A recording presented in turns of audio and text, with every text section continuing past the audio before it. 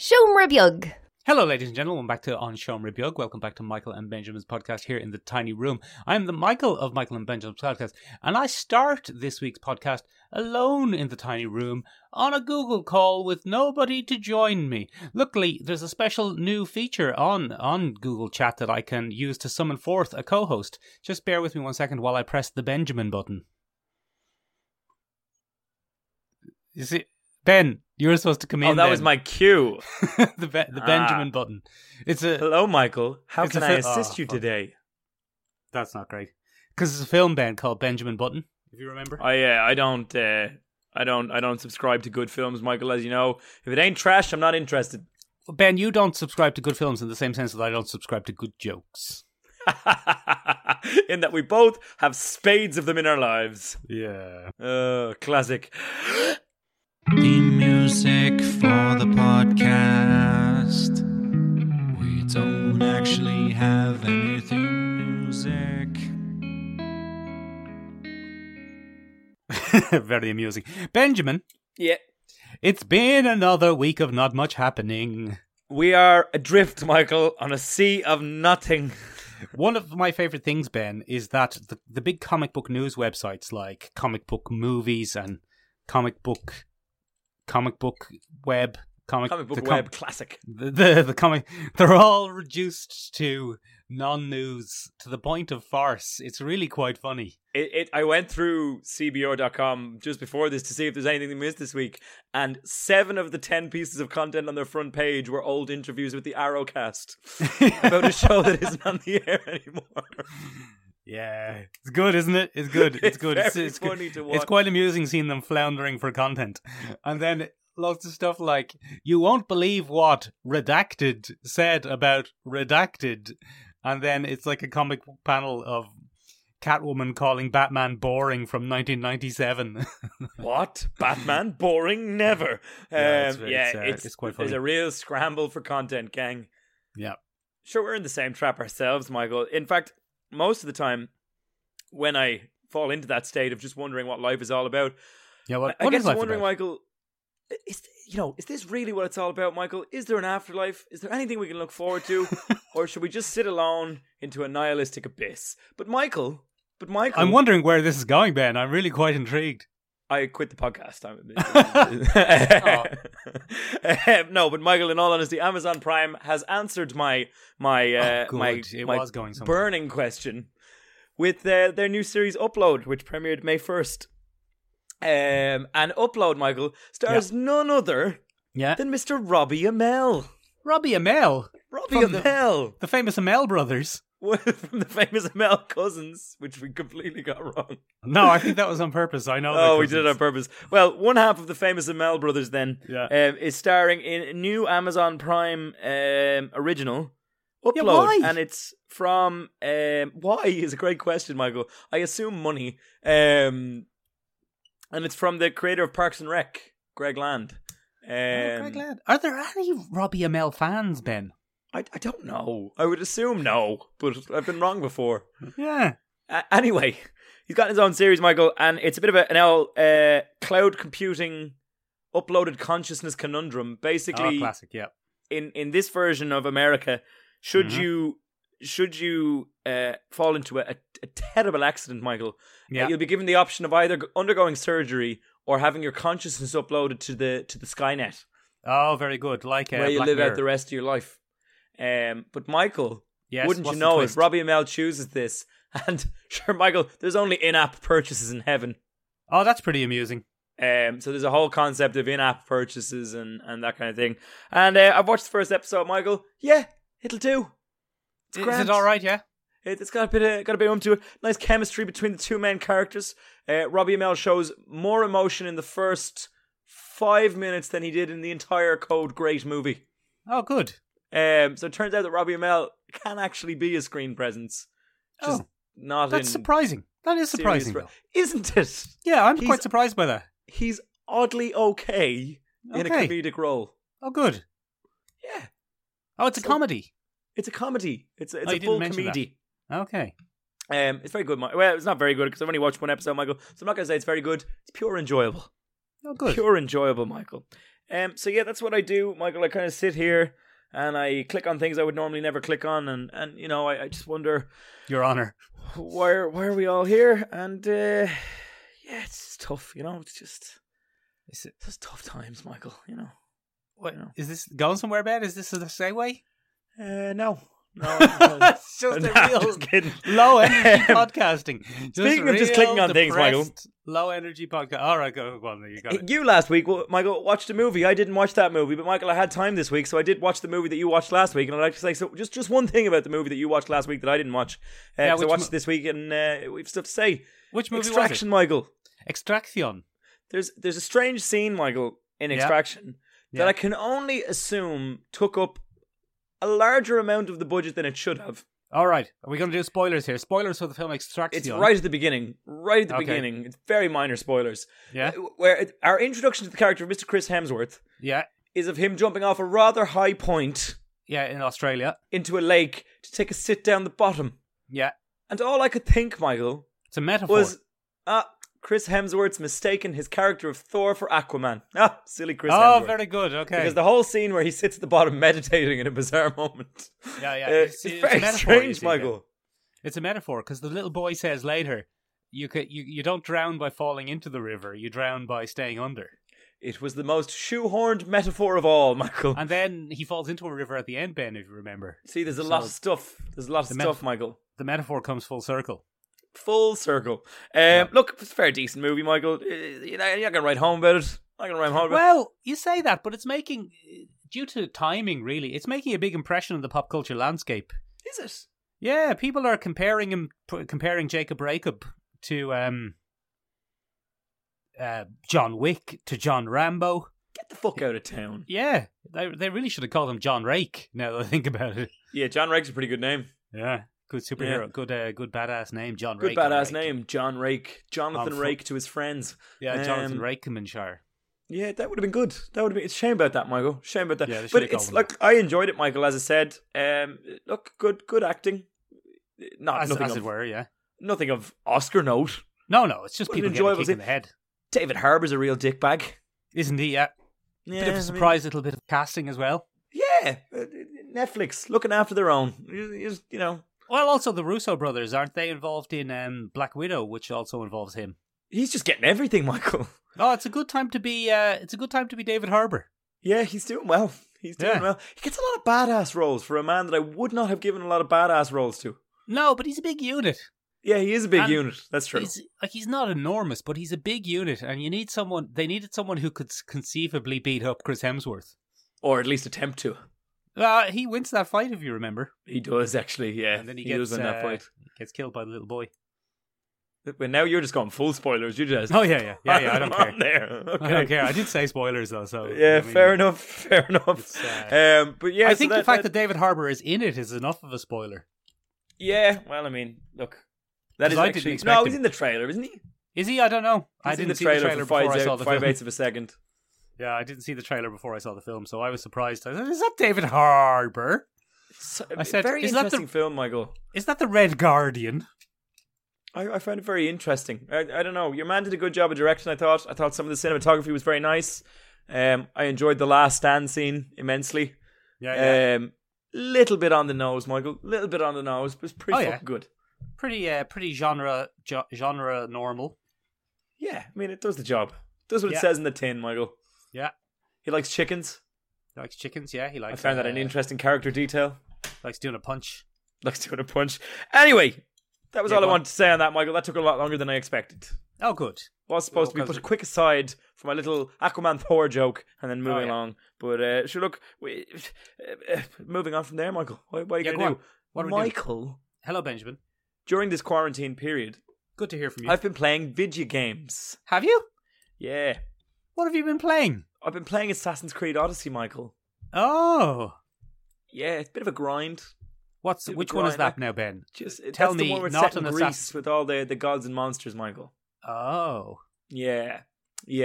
And it would appear that the creators of Assassin's Creed Odyssey have taken a great deal of inspiration from God of War 4, The Iceman Yeah. Cometh. yeah. Because the next Assassin's Creed was announced but 2 days ago, Michael. And Right. it's going to be Assassin's Creed Valhalla.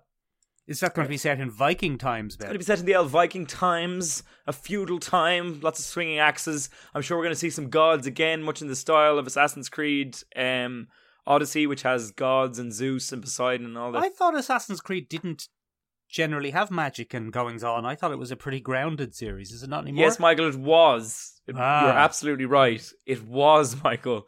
And then I think they just realized that giant open world games without assassin mechanics are also kind of fun for people to play. So let's just do that instead. So it's nothing to do with really assassins anymore. Not particularly, Michael, except for the fact that each character you play as in the new run are kind of, they're some version of a proto-assassin. They're the early thing. For example, some sort of killer. In the Assassin's Creed Odyssey, Alexios, one of the main characters you can play as Alexios or his sister. Oh, good. You can play as a lady now. Yes, you have a double choice, Michael. You can play Alexios or you can play as a character called Alexia. Oh, I haven't played as her, and you don't see her. Of course until... you haven't, you old misogynist. Yeah, of course, yeah. Classic Ben, hating women. Yeah. We got a few complaints last week, Ben, about your Nurse Strange joke. I don't think people really like that. I had 3 people who really enjoyed it. That's really weird. We have very different groups. But anyway, what I was going to say was you can play as either Alexios or his sister, and they are Misthios or mercenaries. So people for hire. So you're getting the idea, Michael. I'm getting the idea. They're assassin adjacent. The kind of proto blade, the famous assassin blade that slips from your hand, turns out to be Leonidas' spear, Michael. Oh, of course it does. Yeah. Yeah, it's a whole thing. But anyway, the new one was announced, and they've kept the game mechanic, Michael, where you can play as a man or a woman, and the story will be roughly the same depending on which character you pick. But Michael, Yes. as you may have guessed, the wonderfully woke community of gaming. Oh, I forgot, Ben. This is your our most popular segment. Ben hates his own people. Yeah, that's it. Yeah, you got it. Got it in one. Well, basically, Michael, Xbox One has announced that their exclusive package will include a statue of the female character.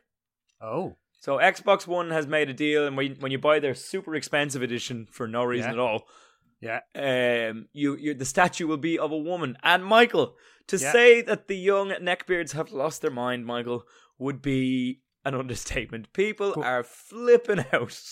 Where are you finding these people? That they're the exclusive. Are you on the Reddit again? On the Reddit again. Reddit is devolving into a great morass of hatred and bile, Michael, during this quarantine period. Goodness. I've never met a group of people more inclined to think they're better than other people while simultaneously exhibiting the fact that they could not possibly be. Well, it's Rick very and Morty interesting. fans. Huh? Rick and Morty fans. Oh, what people a bunch who of think cooks. they're Ricks. Anyway, Michael. Yes, go on.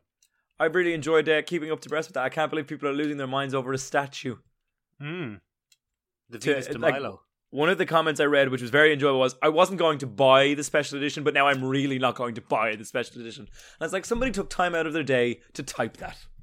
In all fairness, who buys special editions these days? Collectors, I suppose. I think a lot of collectors. Michael, you sit in a room that is, if anything, a shrine to your need for things that are collectible. Oh yeah, that's true. I forgot about that. Yeah. The tiny room is in fact your toy room. People who live in glass houses, Ben, shouldn't buy collectible statues. Should masturbate in the basement. Yep, fair enough. Don't have a basement, Ben. Anyway, moving on from there, Michael, you'll notice that it was aptly named, Michael. Named. It wasn't aptly named anything. That joke was for a previous session. Never mind. Michael, that's a video game. You want to talk about a video game. My segues aren't as buttery smooth. That was one of the worst segues we've ever had in the history of this. Benjamin, do you remember the Sega Mega Drive? It came out before you were born. So no, I don't remember it. Sega Mega Drive, Ben, was a very popular console when I was but a young fellow. But a wee lad. And it wasn't the first console I ever owned, Ben. So I'm sorry if that doesn't fit your narrative for this episode. It doesn't. But it was one of the first consoles I ever owned. That'll do. And Benjamin, one of the best games on the Sega Mega Drive, and I'll fight anyone who disagrees with me, Ben. Okay. Was Streets of Rage. Streets of Rage. Have you heard of Streets of Rage, Ben? I think you know I haven't. Have you not? No. It's pretty famous. Streets of Rage, Ben, is a side-scrolling beat-em-up video game. Oh, is that the weird one where he goes in and out of dive bars and kicks people? Well, it's not one person, Ben. It's Oh. what you're saying there. You're describing the entire genre. Ah. Really popularized, Ben, by 3 series: Double Dragon, Ooh, nice. in which 2 twin brothers have to rescue their girlfriend from I think they have the same girlfriend. Their girlfriend. From an evil crime syndicate. Jesus Christ. Okay, Yeah, very progressive. Yeah, and then there's Final Fight, Okay. in which 3 brothers have to rescue their girlfriend from an evil crime syndicate. They're not brothers. They're not brothers. They're I wish they were, Michael. in Final Fight, they're the mayor, who's a big beefy mayor, and 2 martial artists. And then, Ben, you had Streets of Rage, which was Sega's entry into the side-scrolling beat-em-up genre. Nice. And it features 3 characters, Ben. Axel, who's a blonde guy who does a punch and a kick. Mm-hmm. Then there's Adam, who's a black guy who can do a kick and a punch. Nice.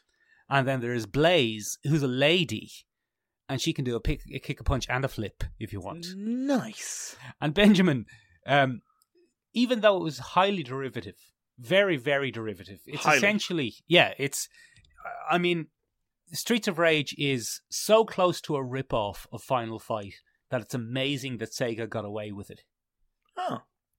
But, Ben, one of the rare, well, I don't know if it's that rare, but one of the rare, we should have thought about this a few weeks ago, one of the rare rip-offs that's better than the inspiration. Get out of town. Yeah. So Streets of Rage is actually the best of them, despite being the most derivative. Well, that's good for it. It has one of the best soundtracks in an 80s video game you'll ever hear, Ben. Go on. Give us a bit. And it has, it's 80s techno synth. I can't make those sounds Go with on. my mouth. Oh, yeah, man. Getting into it. Yeah, it's good. It's Nice. good. Look, you can put a sample in when you edit the podcast. But Benjamin, Streets of Rage was the game I got when I first got my Sega Mega Drive. And what was very interesting about Streets of Rage was it's a very, very, very fun game. Is that not what you want from every game? Yeah, it's what you want from a game. It's a 2-player game. I used to play it with my brother. Get out of town. Yeah, exactly. But Benjamin, one of the most interesting things about Streets of Rage, from my perspective, is Go that on. after we got it for Christmas one year, me and my brother went to bed, and Right. then that night we heard the Streets of Rage music playing, and we went downstairs at like whatever time it was. It was probably not that late. It was probably 11 because we were children. Yes, but to you it was the wee hours of the morning. Exactly. Yeah. And there was my mother and my father playing Streets of Rage. Get out of town. Yeah. And that memory has stuck with me for my entire life, to be honest. So, Pretty great. Yeah. Michael, that's a very nice memory. Look, anyway, Ben, Streets of Rage then got a sequel called Streets of Rage 2, which is probably the best game on the Sega Mega Drive. Oh, good for it. Better graphics, better music, more characters, more involved fighting. Really, Ben, a truly classic video game. Mm. Maybe, Ben, arguably the best video game of the 16-bit video gaming era. Michael, that's high praise. It's arguable. I mean, you have to take into account genre. Like, if you like role-playing games, this isn't going to be your number one. It's not going to be your cup of tea. Exactly. But it's in the top 10, no matter what way you slice it. It's one of the best video games from that era, Ben. I'm Then going they made to stop you there. Yeah, I'm going to stop you there.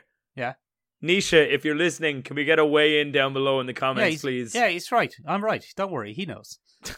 Although Nisha's more of a Nintendo guy, so he might prefer Final Fight. But anyway, we'll do a battle to determine. Yeah. Sure, listen. Michael, that sounds like it was your first time. No, Ben, hold on. I haven't even got to the point yet. You're jumping my point here.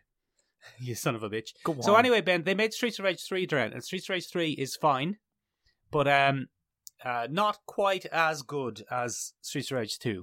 Through a variety of political reasons, and they tried to innovate some things and it didn't quite work, and the music's not as good. And then, Ben, the game sat idle for 26 years. 26 years, Michael. There That's was almost no as old as I. Exactly, Ben. I think Streets of Rage 3 came out in 1993. Does that make sense? Yeah, that makes sense. So, Benjamin, there's a French studio called .emu or .emu. As in emulator. Exactly. Nice. And they have teamed up with another French studio called Lizard Cube. Ooh. And Lizard Cube are video game animators. Okay. And they've teamed up with another French studio called Guard Crush Games. And Such names, those, Michael. I know, they're great names. And those three studios, Ben, have just this week released Streets of Rage 4. Okay, I'm looking it up as we speak, Michael. Is it a After- 16-bitter? Streets of Rage 4? Yeah. No, it's brand new. No, but I mean, is it in the style of... No. It's scroller. brand new, fresh, completely hand-drawn graphics. Ooh, It looks like a cartoon come to life. it's pretty slick. It's very, very slick, Ben, and I have spent quite a bit of time this weekend playing Streets of Rage 4, and it is a spectacular, Ben. Oh, Michael, are you having a little trip down nostalgia lane? Exactly, Ben. I've been having a great time with Streets of Rage 4. It makes up for the sins of Streets of Rage 3. It is as good as Streets of Rage 2. Ooh. They haven't modernized it. It's a real old school 16-bit era beat-em-up game. Nice. It has no modern mechanics or, style. It's just a classic 16-bit game, but with incredible modern graphics. Great. Michael, I'm delighted for you. Yeah, get on it, Ben. Give it a go. Okay, I'll give it a go, because I've been playing video games, Michael, as I said. Yeah, and Ben, Yes. because it's one of these kind of 16-bit retro reimagining games from pretty small studios, it's only like €20. Oh, sure, look. Sure, Michael, with the amount of money we're saving by sitting on our arses, I can afford Exactly. that, no problem. Exactly. Ah, Michael, I know what I'm doing with my afternoon. It's very good, Ben. You might not like it because there's a bit of a dexterity involved. Yes, well, anything with dexterity, Michael, as we know, I will steer well clear of. Yeah. If it's sitting in one place and doing pure nothing, I'm there. That's why I have a podcast. That's what podcasting's all about. So, Ben, this took us down nostalgia. It took us on a trip. It took us on a trip to misty-coloured lane down Nostalgia Avenue. Good, There, I've done strong. a segue for you. Yeah, Michael, this week, for The anyone absolute who's son a of a regular bitch. listener to the podcast or follows us on Instagram, you already know what the theme is this week, but we're going to be looking at first times. Michael just talked about the first kind of strong memory that he has of Streets of Rage Uno. Streets of Rage. With the El Rentarunos. And it got me thinking, and thanks to one of the Instagram followers that we have, Infinity Action Art, he gave us a wonderful comment. He shouted us out in his first comment, letting us know that we were a great podcast, which made me feel warm and fuzzy inside. And then in his reply to our reply... It made me feel bad, like someone was trying to set us up for something. Yeah, almost like we were to be pitched a possible topic for the week. And then anyway, he gave us a wonderful topic, which is he'd love to hear what the first comics people read are, or what was the kind of formative comic experience, their first time, if you will, Exactly. with comic Yeah. books, not your actual first No, time. We don't I'd want like to those. point out before we go any further, Ben, that I am not a virgin. I haven't checked in a while, but I think I'm still not. I don't know. I haven't checked in a while. Might grow back in quarantine, Ben. Might grow back in quarantine. I mean, I just sit there sometimes, Michael, and stare into the abyss and wonder why are we here? Like, what's the Ben, stop getting so dark. Anyway, Michael, I asked a series of questions on the podcast Instagram this week on a series of firsts, Michael, and I tried to phrase them in a way that wasn't completely unfair and unbelievable. I didn't want to ask what's the first comic you read, because who remembers, Michael? Who remembers? So I started to ask things. What was the first comic that made an impression? What was the first movie that stuck with you? Etc. Etc. Etc. Trying to get a hint of those formative experiences from the listeners. And ooh-ee, Michael, did they deliver? Go on, yeah. Did they deliver? So, Michael, we'll start the day with the first comic you remember reading. What do you remember reading, Michael? It's interesting, Ben. I think you stuck up a picture of Catwoman, but you stuck a picture of the Bowen statue, not of the actual Michelle Pfeiffer. Yes, I know, because I couldn't find a simple cut. Normally, Michael, as you know, I do all the cutting out myself of our graphics. I'll stick them in the Photoshop, and I'll get the L selection tool, and I'll go to work. But I didn't have time on that particular occasion, because I was out walking the dog, Michael. So I found one that was already there. But when you type in Michelle Pfeiffer into Google, and you put PNG next to it, you don't get anything that you can actually use. But what they do have, Michael, is a wonderful bone statue version of her. Bowen? I think it's Bowen. It might be Bowen. I'm not sure, actually. Anyway, sorry, what were we saying? The first comic you remember reading, Michael? Right, Benjamin. The first comic I remember reading, Benjamin, bearing in mind I grew up in the 1980s. Yes. And in Ireland in the 1980s, there wasn't quite a large comic book scene. It was not acceptable in the 80s. Well, it was very much acceptable, Ben. You were permitted to read comics, but, there weren't as many independent comic book retailers as there are in Dublin these days. There are many. And you certainly wouldn't be getting comics in your Eason. No. Although you would, actually, as it turns out, because that's where I got comics. So the first comics I ever read, Ben, were when I was in hospital, when I was about 9, I think. Oh, you okay? I had a burst appendix, Ben. Oh, no, Michael. And I had to go to hospital for an operation. Did you recover? I did. I recovered. My appendix did not grow back. Oh. Thereby ruling out the hope that I might be Wolverine. Ah, that must have been disappointing, crushing. It was very disappointing and exceedingly painful, Ben.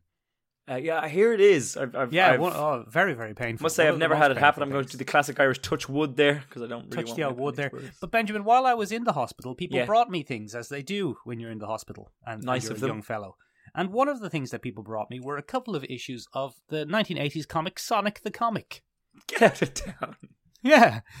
So they were my first ever comics that I read. That's gas. But Benjamin, I don't remember those. I remember that experience, but I don't remember what happened in the comics. That's fair enough, Michael. That's fair enough. The first comics that I remember reading and actually having an impact are both X-Men comics, Benjamin. That doesn't shock me, Michael. I'm going to be honest. Were they a Claremont ditty? No, not quite. Not quite okay. a Claremont. The first one was... So, Ben, my introduction to X-Men was the cartoon series, obviously. That's the fella, yeah, Linda the policewoman. From the late 80s, early 90s, Benjamin. And the first comic, I think, is one of the following two. I think the first X-Men comic I ever got was a UK republishing of one of the American runs. Yep.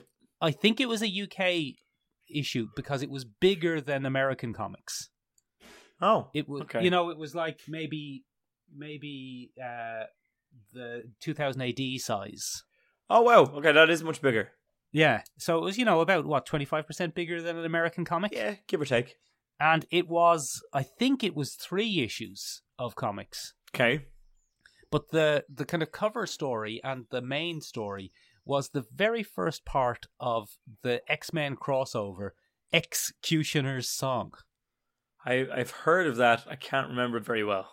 Well, in the story, Ben, the X-Men are hanging about in Central Park. Okay. And it was kind of weird for me because my experience with the X-Men up until then was the TV series Team. So it was a little bit weird because this team had Archangel on it, and he wasn't really a main member in the TV show. Oh, so it didn't suit you at all.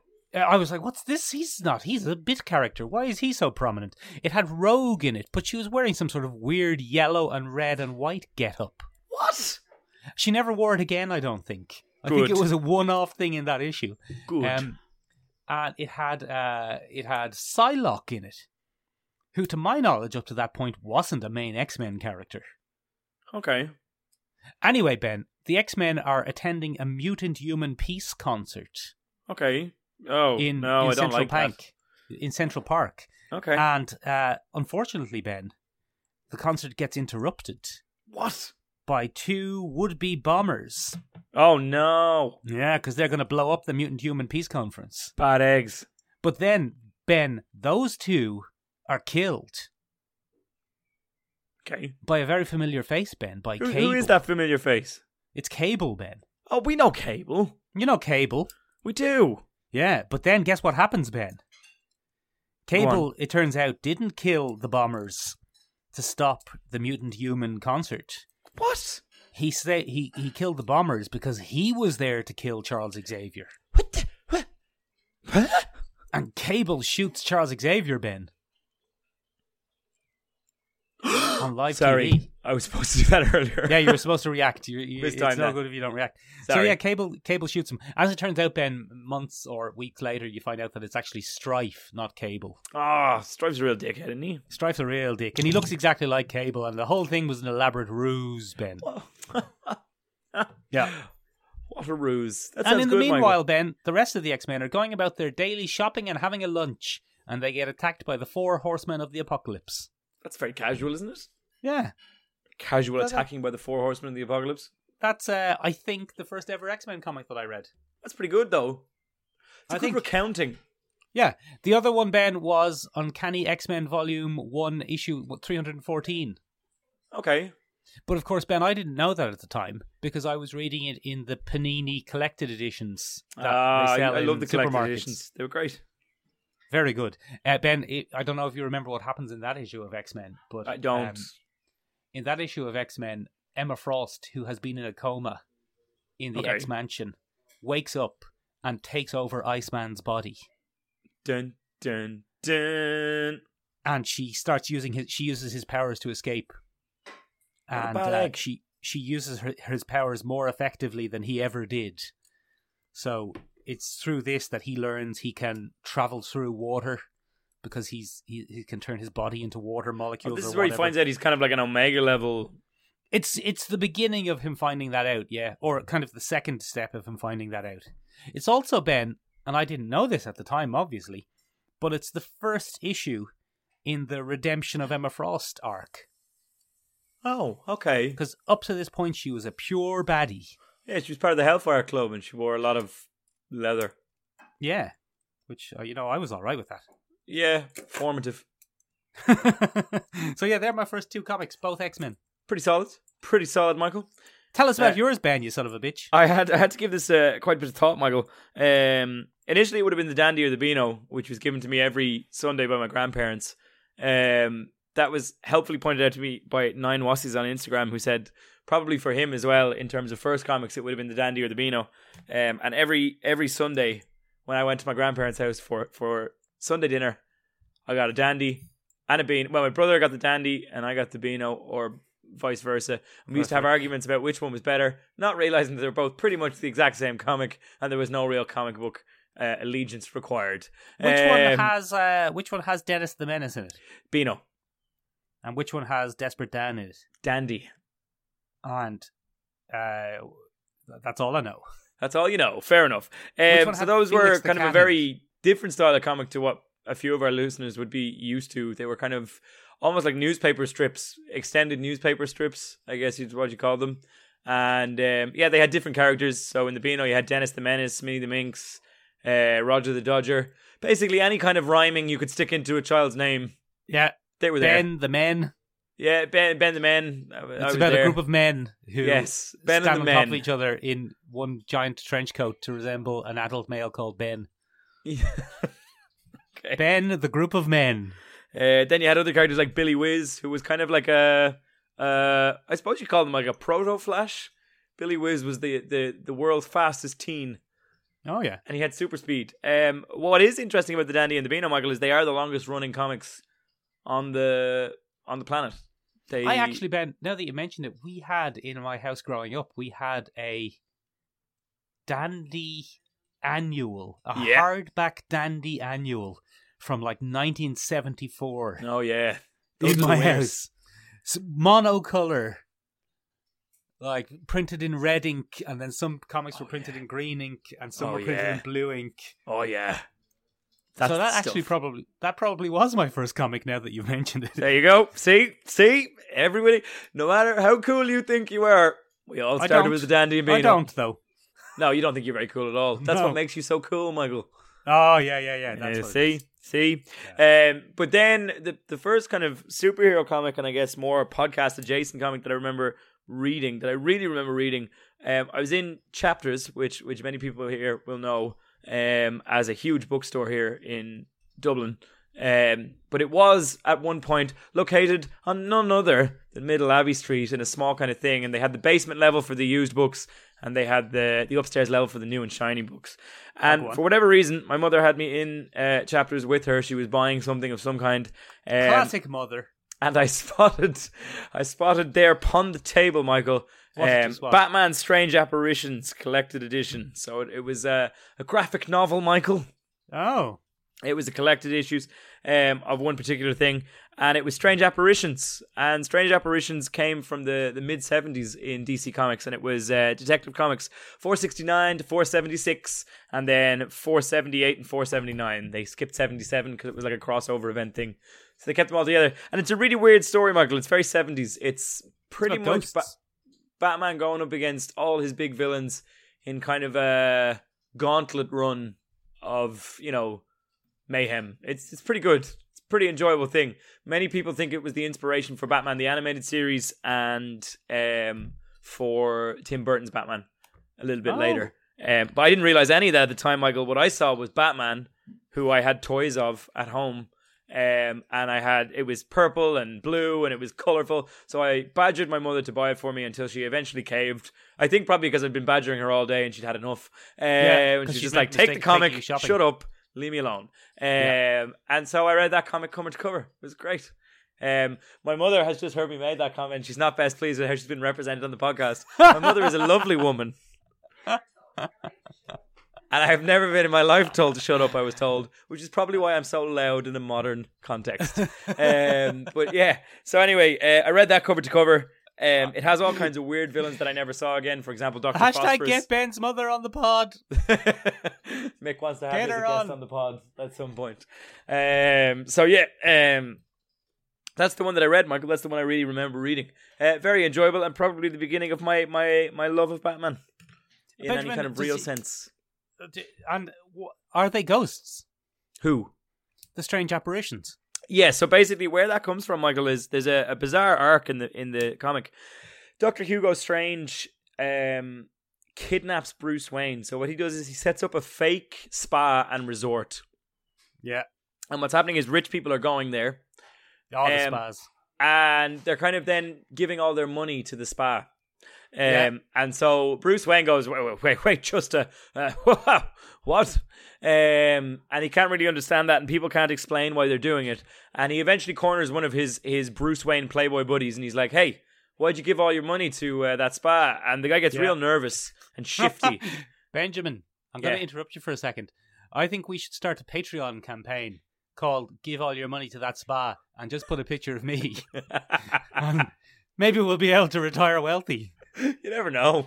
You never know. Maybe it could be a similar type of plan. I highly doubt it, Michael, but we can give it a go. So in general, so basically he's going to go and do his Batman thing at the spa, but then Alfred Pennyworth points out, well, wouldn't it be better to go undercover as Bruce Wayne? So he does that. And it turns out, Michael, what bloody Hugo Strange has been doing is he's only been injecting the residents with Monster Man serum and refusing to give them the cure if they don't keep donating money to his spa. So our Patreon would probably fail based on the fact that we don't have Monster Man extortion serum. No, but I mean, just ours is based on just give money to the spa. Give money to this spa. And we'll just get a picture of me looking particularly ridiculous. It'll be great. It'll be basically any picture, Michael. Huh? Got him. Oh, hey. Got him. Anyway, there's a kerfuffle. Batman gives Hugo Strange a now sock in the jaw. Hugo Strange falls to his death. Oh, again. No, he falls to his death, and then he goes to boss Rupert Thorne looking for some help. Wait. He falls to his death. He falls to his supposed death for Batman. Batman thinks that he has fallen to his death. He hasn't. It's Hugo Strange. He gets away with it. He slinks off into the night. Yeah, classic. And then he kind of puts himself at the mercy of Rupert Thorne, who is kind of a famous villain if you were into the Batman animated series. He's the mob boss character in the Batman animated series. Okay. And he puts himself at the mercy of Rupert Thorne. And Rupert Thorne says, yeah, no worries. Let's set up a little deal here. Word on the street is, Batman's secret identity. And it turns out Hugo Strange does, because he took a peek under the mask when Batman was knocked out in his spa. And so what Hugo Strange does is he sets up a bidding war between the Joker, the Penguin, Two-Face, and Rupert Thorne. But Rupert Thorne ain't waiting around. And what he does is he kidnaps Doctor Strange and he tortures him for the information. Doctor Strange, the Marvel character Doctor Strange. No, sorry. Yeah, well, it is technically Doctor Strange, but it's Dr. Hugo Strange. Yeah. He's like, that's Doctor Strange to you. I didn't study for this PhD for 7 years to be called Mister. Exactly. So anyway, it turns Even out... if it is copyright infringing. Unfortunately, he succumbs to his injuries and he passes away. And the strange apparition is Hugo Strange's ghost. Yeah. Okay? In a very Macbeth kind of sense. Yeah. Then, no, Hamlet sense. Yeah. Then guides Batman to Rupert Thorne so that Batman can exact justice on Rupert Thorne on his behalf. Oh, good. Yeah. It's bizarre, but also very good. It's real 70s stuff. It's great. So that was my first comic, but I did put this out to the listeners, Michael. Is Robin in it, Ben? He's not, which is the best part about it. Oh. I'm not a huge Robin fan, Michael, as you know. The singer Robin. The singer Robin, well, she's okay. She's grand. Okay, good. She does a good job. I then put it out to the gang on the gram. The listeners. The Graham gang. Yeah. And I asked a few of the gang. And of course I started with Infinity Action Art because he gave us the idea. So he said that really his parents bought him a little triple pack kind of bonus pack thing that they used to sell at certain comic book shops where you could buy 3 back issues for €2 or whatever. And what he got was the Defenders number 10, New Warriors 41, and Iron Man 301. And he said, it was like nothing joined about them, nothing cohesive about them. They were all kind of all over the place, and Here's it was 3 great. random comics for Sir. Yeah, and it started a whole love affair with comics for him. So that was good for him. Benjamin, what are in those 3 comics? I assume you've done the research and found out what's in them, what happens.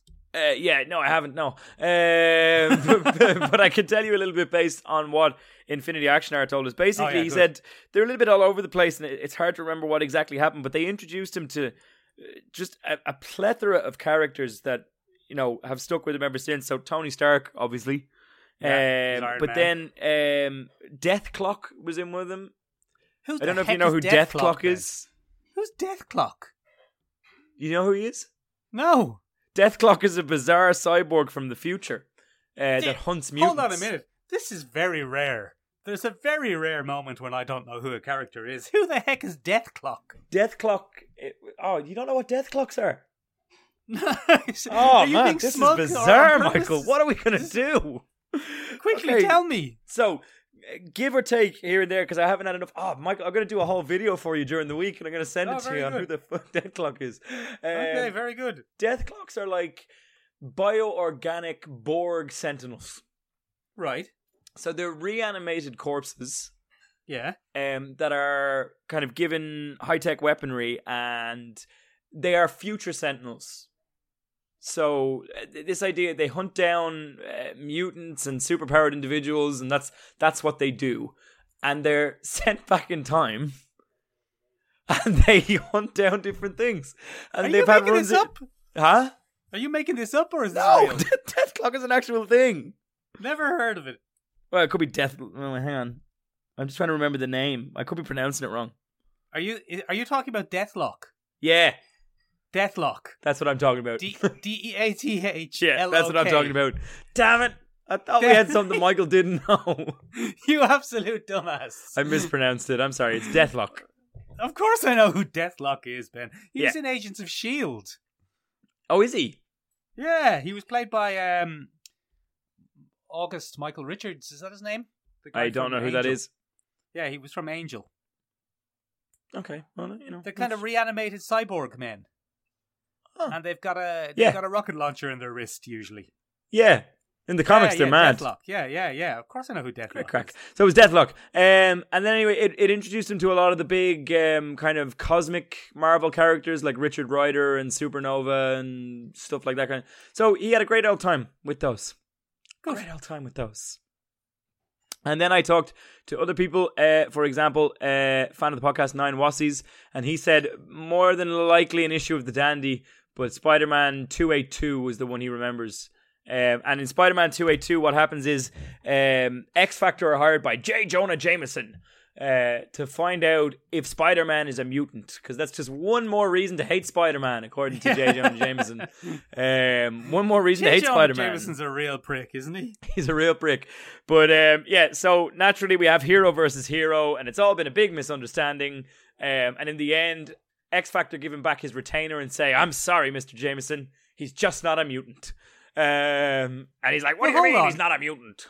Hold on, if they found out that he was not a mutant, haven't they completed their contract? I think because it was such a dirty contract in the first place, Michael, out of sheer honor, they gave back the retainer. The dopes. You don't want to take that contract. Imagine they said, "Get that mask off that guy and find out if he's a Latino."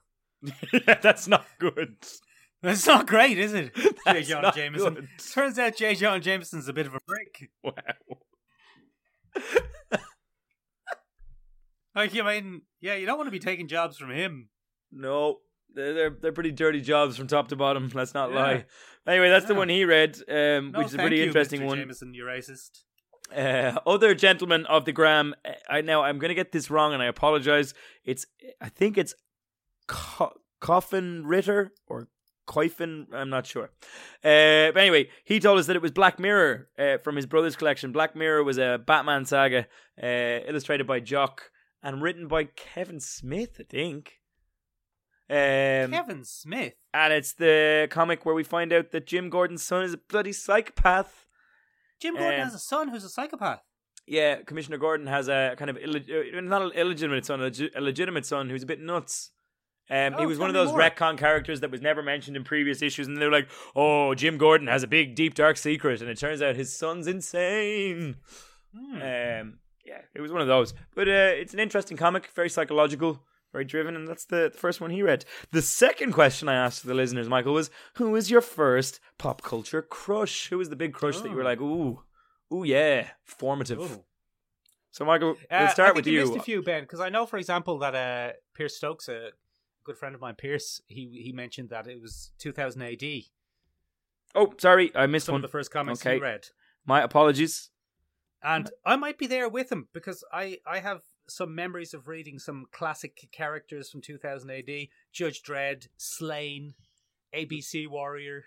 No, he answered the next question. First comic to blow your mind. That was the one that I asked. Well, we'll move into that one now, Michael, because you've taken us off there. So Pierce Stokes, friend of Michael, said that Pierce 2000 has a great, AD was podcast. Actually, people should give it a listen. Pierce has a great podcast. He works as a volunteer wildlife rescue man, whatever that job's called. Oh, wildlife rescuer.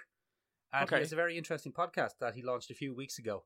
It's on episode 4 or 5. We follow him on Instagram, where he talks. Follow him on Instagram, Wildlife Podcast, or just get on the wherever you get your podcast and have a listen to the Wildlife Podcast. It's very good. It's about wildlife rescue, helping wildlife, what you can do during quarantine to help wildlife. Stories about interesting rescues, like when a fox bit him. That sounds much better than our podcast. Well, I mean, it's got more of a point. Yeah, that sounds much better than that. That sounds much more useful, better, and genuinely just philosophically sounder than our podcast. Oh, yeah. Two people talking shite about things. That's what we should have called this. So I find myself again, guys, just sitting here in all this quarantine time. Oh, no! Anyway, so that jumped us into another range of topics that we wanted to talk about.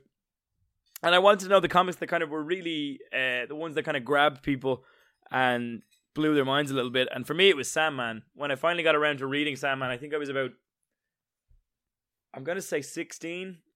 When I finally picked it up in the mobile library of all places, Michael. Get out of here. Mobile library. And at that time I was reading a lot of garbage, a lot of The Darkness, Witchblade, just a lot of muck. And in the young adult teenage section of the thing, there was a copy of Preludes and Nocturnes, and I remember reading it, being intensely disturbed and going, oh, this isn't like the other comics. And I'm not necessarily sure it blew my mind for the right reasons, but it definitely left a lasting impression. And now I've read them all, Michael, and it's bloody brilliant. What about yourself? Very good. Probably the comic that had the biggest lasting impact early on me was The Authority, actually. Oh, there you go, Michael.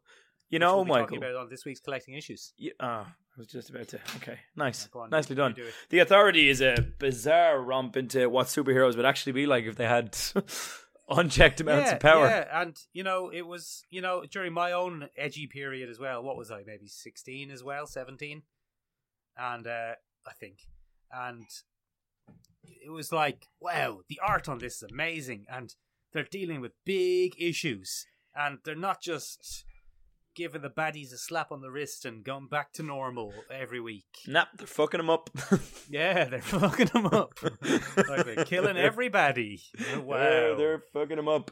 It's a whole no, thing. They crashed the spaceship into that island. Wow, Christ. that was aggressive. Yeah, that was an they probably interesting went tactic. too far there, realistically. Yeah, no, so that's pretty intense. So yeah, Pierce Stokes said Judge Dredd back in 6th class. He also read Braid of the Immortal, which is a comic I'm not familiar with. Ben, you better get familiar with it. But Ben. he said very informative. Nine Wassies kind of chimed in there and said that John Wagner's Judge Dredd America, one of the great Judge Dredd stories, the first time that Mega City 1 was really shown as a dump. A super dump. It's a pretty interesting one. Infinity Action Art said Batman the Long Halloween, probably a pretty solid. It's Loeb, but it's good Loeb. That's good, Loeb. Loeb has made some classics, man. He did all of those color series as well, didn't he? Yeah, that's Didn't him. he do Daredevil Yellow and stuff No, like that? Loeb used to be great. Yeah. Then hush. So, you know, whatever. Someone who we're not intensely familiar with on the gram, but seem to have found our post through the internet. I'm going to say it. It's S8TH. So I'm going to say Saith. I'm going to guess that's how you pronounce the name. He said the Max number 16. The Max is a bizarre 90s comic about, it takes part over 2 dimensions. In one dimension, it's our world and it's grim and gritty and it's set in an urban city that's terrible. And it centers around the character of Max. And Max is a homeless man who dresses up in a superhero style costume and he has severe mental health issues. And then on the other plane, the Max is a hero, and it's the same character, but on one plane it's a hero, and on the other it's not.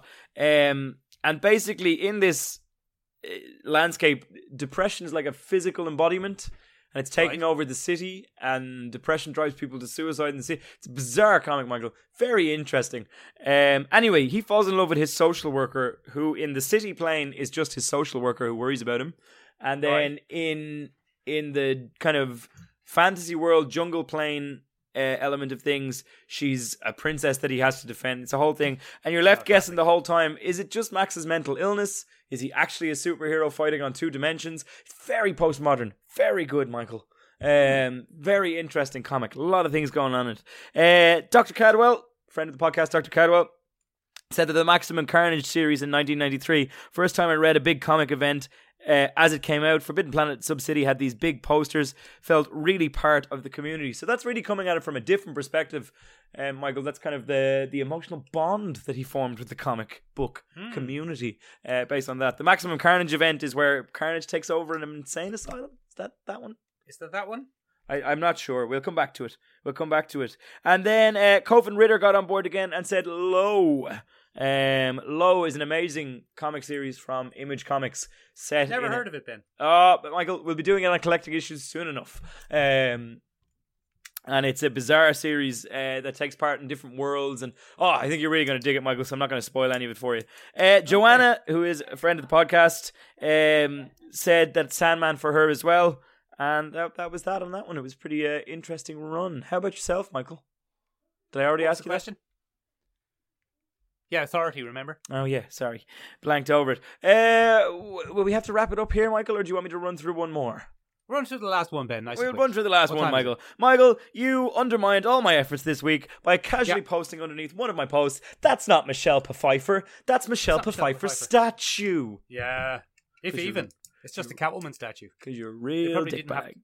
They probably didn't have to pay for Michelle Pfeiffer license rights. It looks very like Michelle Pfeiffer, though. It does, but it very like and actually being are very different things in the world of having to pay someone for a likeness. It looks very like Michelle Pfeiffer, though, so I stand by it. Yeah, it does. So in this particular case, Michael, I asked, who was your first pop culture crush? Now, ladies and gentlemen, there's no need to get explicit. Don't worry. These were probably the little crushes that you had without knowing what a crush was early on in the day. So Michael, go on, you give us yours there. Well, Ben, just normal things. Yes. That's fine. What was it? Probably Chitara. Oh, that's fair enough. That's very fair. That's very fair, Michael. Chitara from Thundercats. She was always doing a jump, doing a kick. Do you like jumping, kicking women? someone doing a jump and doing a kick, kicking someone in the head. Yep, he's all about that, ladies and gentlemen, here at the podcast. All about that here at the podcast. Fair enough. Moving on from there. I was thinking about it for myself, Michael. Go on. And in terms of like probably Princess Jasmine from Aladdin. Oh, Jasmine. She's a classic, isn't she? That was a big one. But then I thought about it again, Michael. And in terms of real people, do you know who it probably was? Catherine Zeta-Jones in The Phantom with Billy Zane. Catherine Zeta-Jones, yeah. Or That's perfectly reasonable, Ben. Or the secret Nazi doctor in Indiana Jones: The Last Crusade. Oh. Yeah, which explains a lot when you think about it. I don't know if you want to reveal that in the podcast. Yeah, explains a lot when you think about it. There's a lot of them going on there, Michael. There's a lot going on. Moving on from there, we had a few other ones there. Infinity Action Earth said Cameron Diaz in The Mask, which yes, that's a good shout as well. I think that's V good shout. Lights Camera Tentacles had a very interesting choice. He said Bluto. Now, yes. I don't know if he was being facetious. I assume that he was. I don't think he was, because I've seen his husband, and his husband is a large man. Okay, fair enough. Bluto it is. Bluto, so guys, is the main antagonist from the Popeye cartoons. And he's a large bearded man. He's it's a pretty interesting thing. So Bluto is the first one. Now I'm going to get this one wrong again. It's Lakmotta, and he said Pamela Anderson on Baywatch. Fair. Classic, yeah. Fair. Classic. And then, of course, huge fan of the podcast, definitely real Instagram. The only Reen Narek said, too hot, fire emoji, for the number, not the word, Insta. And then the shocked emoji face. So, Ben, I think that's a bot. Yeah, no, it's a definite real podcast listener who is very engaged with our content. So those are the different crushes we had. Ladies and gentlemen, our number one fan, the only real Narek. Ladies and gentlemen, that about brings us to an end for today. Can you answer those three for us as well in the comments below, or get in touch with us in general and fill us in on what you thought? We'd love to hear it. If you're listening to us on YouTube, you can comment directly below this video, and while you're at it, give us a like and subscribe to spread the message of the pod. If you're listening to us on Spotify, give us an follow. Share this out with your pals. Send us an Insta story with your 3 picks. What's so difficult about that? What's so difficult about that? Get on it. Do it. No, I'm just kidding. Do it in your own time if you have time. If you're not busy sitting in a room wondering why we're all here. Oh, God, no, not again. Moving on from there, guys. If you're listening to us on Apple Podcasts, do give us a review, please. It would be very, very helpful for us. If you're listening to us on Google Podcasts, thank you very much. And that's really it from us this week. You can get in touch with us on Instagram as well if you want, or on our website, seomrabeag.com, SEOM or ABEAG.com. It means tiny room in Irish. It does indeed, and it's the same for the Instagram. That's it for this week, ladies and gentlemen. Bye-bye. Bye.